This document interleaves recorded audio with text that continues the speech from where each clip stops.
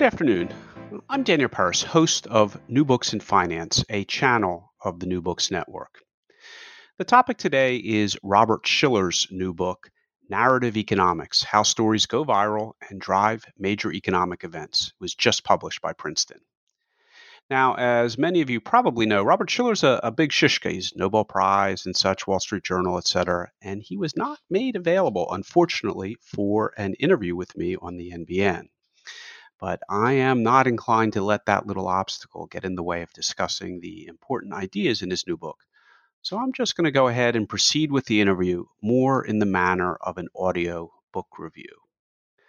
Longtime listeners to the podcast know that through my choice of books and stated biases, both in the interviews and my own written work, that I've slowly, ploddingly been trying to chip away at the Chicago model, which has held sway in economics and finance for so long. I'm not alone in that effort. Many others have been doing the same thing for years, and that's one of the reasons I also wanted to go ahead with a discussion of Shiller's narrative economics. But let's back up and review the basics of how we got into this position of having to propose alternatives to the so-called standard model. I can refer you to a prior interview on this show with David Colander, author of Where Economics Went Wrong, Chicago's Abandonment of Classical Liberalism, or an upcoming interview with Benjamin Applebaum, author of The Economist's Hour, book that just came out, The Economist's Hour, False Prophets, Free Markets, and the Fracture of Society. Both books do a nice job of describing how what is called the orthodox Chicago economic model came into being and in the post-war period came to dominate economic thought and applied economic policy. In a nutshell, that model is part of a highly mechanistic approach to macroeconomics based on equilibrium, that is, supply and demand and balance, and any changes in key inputs will result in other changes to bring the system more or less back into equilibrium. Press something here, and you get a roughly equal and opposite and predictable reaction there. Think whack-a-mole. Moreover, this economic system operates according to knowable mathematical formulas involving interest rates, unemployment, inflation, GDP, consumption, etc. That is, the math all adds up. The Chicago approach tweaks the basic equilibrium macroeconomic framework to assert the superiority of markets rather than government intervention in the solution and explanation of economic problems. Also, the Chicago variant stresses that market participants are rational, competition is or should be unfettered, market frictions are to be kept to a minimum.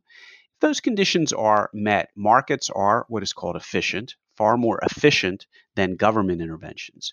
In this view of the world, if there's a problem, something out of equilibrium, it is probably due to a misguided government intervention such as price controls, imperfect competition, bad regulation, unions, etc.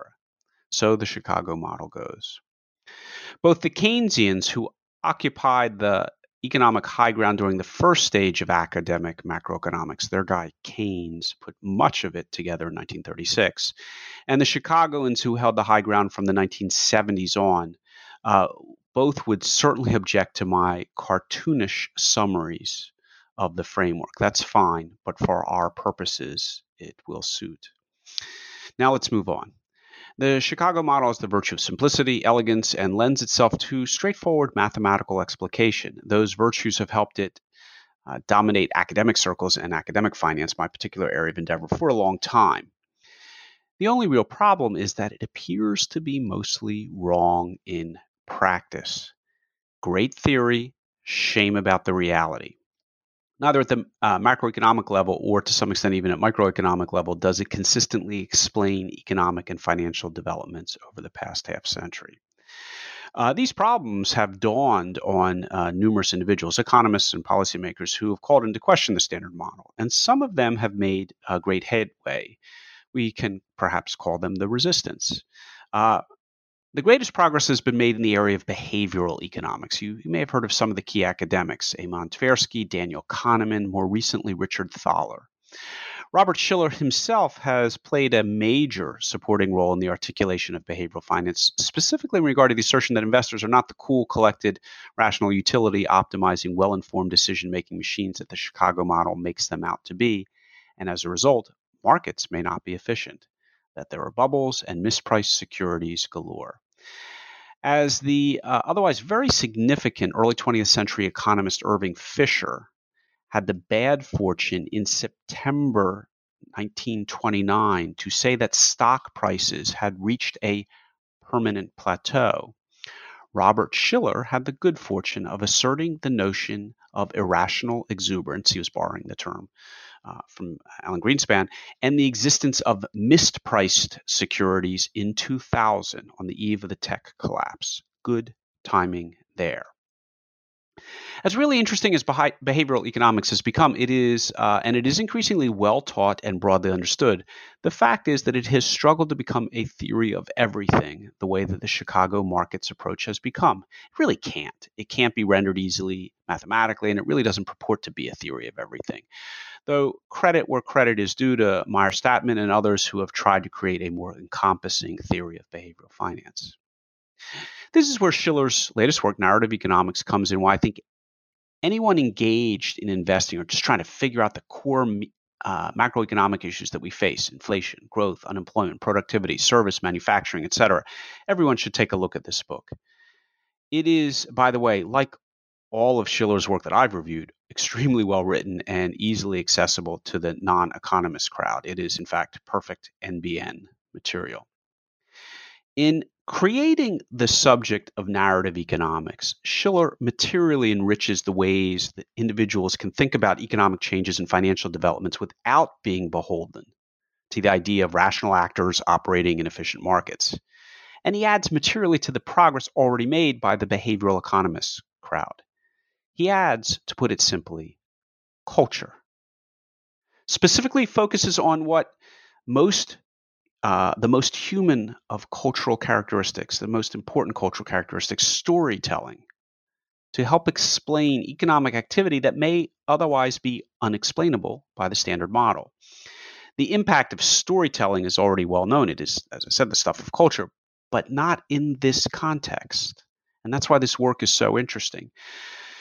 Shiller uses current terms, the notion that stories go viral, to show how these viral episodes or even just deep-seated cultural narratives have real-world economic impact. Quoting his words, quote, "We need to incorporate the contagion of narratives into economic theory. Otherwise, we remain blind to the very real, very palpable, very important mechanism of economic change, as well as crucial understanding for economic forecasting.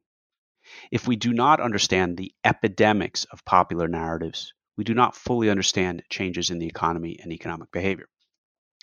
If you caught references to contagion and to epidemics, you are not mistaken. Shiller is borrowing heavily in this work from the science of epidemiology, specifically how narratives spread among the population.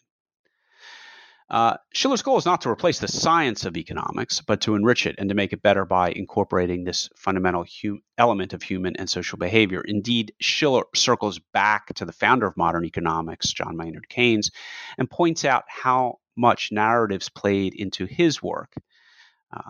One of the best-known phrases is Keynes's reference to animal spirits driving investment, but there are others scattered throughout Keynes's work. Shiller's book is brimming with real-world examples. That's the majority of the book, and not just the obvious ones, such as the Bitcoin narrative, which he deals with extensively. He nicely writes about everyone's favorite alternative currency that, quote, "In the end, people are interested in Bitcoin precisely because so many other people are interested in it. They are interested in news stories about Bitcoin because they believe that other people will also be interested in them." But he covers many other narratives that shape the economy, narratives of depression or recession and how they shape those events, the narratives of home ownership, the narratives of gold, narratives about how to invest. There are many of them, by the way. The narratives of labor versus capital, of computers and robots taking over human jobs, etc. The narrative about the Laffer curve, hint, it involves a cocktail napkin that probably never existed. That narrative may seem to be an obscure inside the Economic Academy discussion, but it directly affects the level of your income taxes. So you may want to learn about it. Is narrative economics a new general theory? No. And Shiller makes no such claims, but it is an important enrichment that can be used as a tool to explain economic change, as well as, quote, in his terms, improve our ability to anticipate and prepare for economic events. It can also help us structure economic institutions and policy. Those words alone clearly distinguish Robert Shiller from the Chicago School. Let me end with, it is appropriate, a story. Perhaps not a mass market viral one, but a story that captures the fact that stories matter. One of the great torchbearers of the standard model in finance was the University of Chicago professor Merton Miller. Not a flexible kind of guy, formulas and only formulas. As the very first doubts about the standard model began to be published, specifically around behavioral finance, he responded with a fierce rejection of this type of storytelling.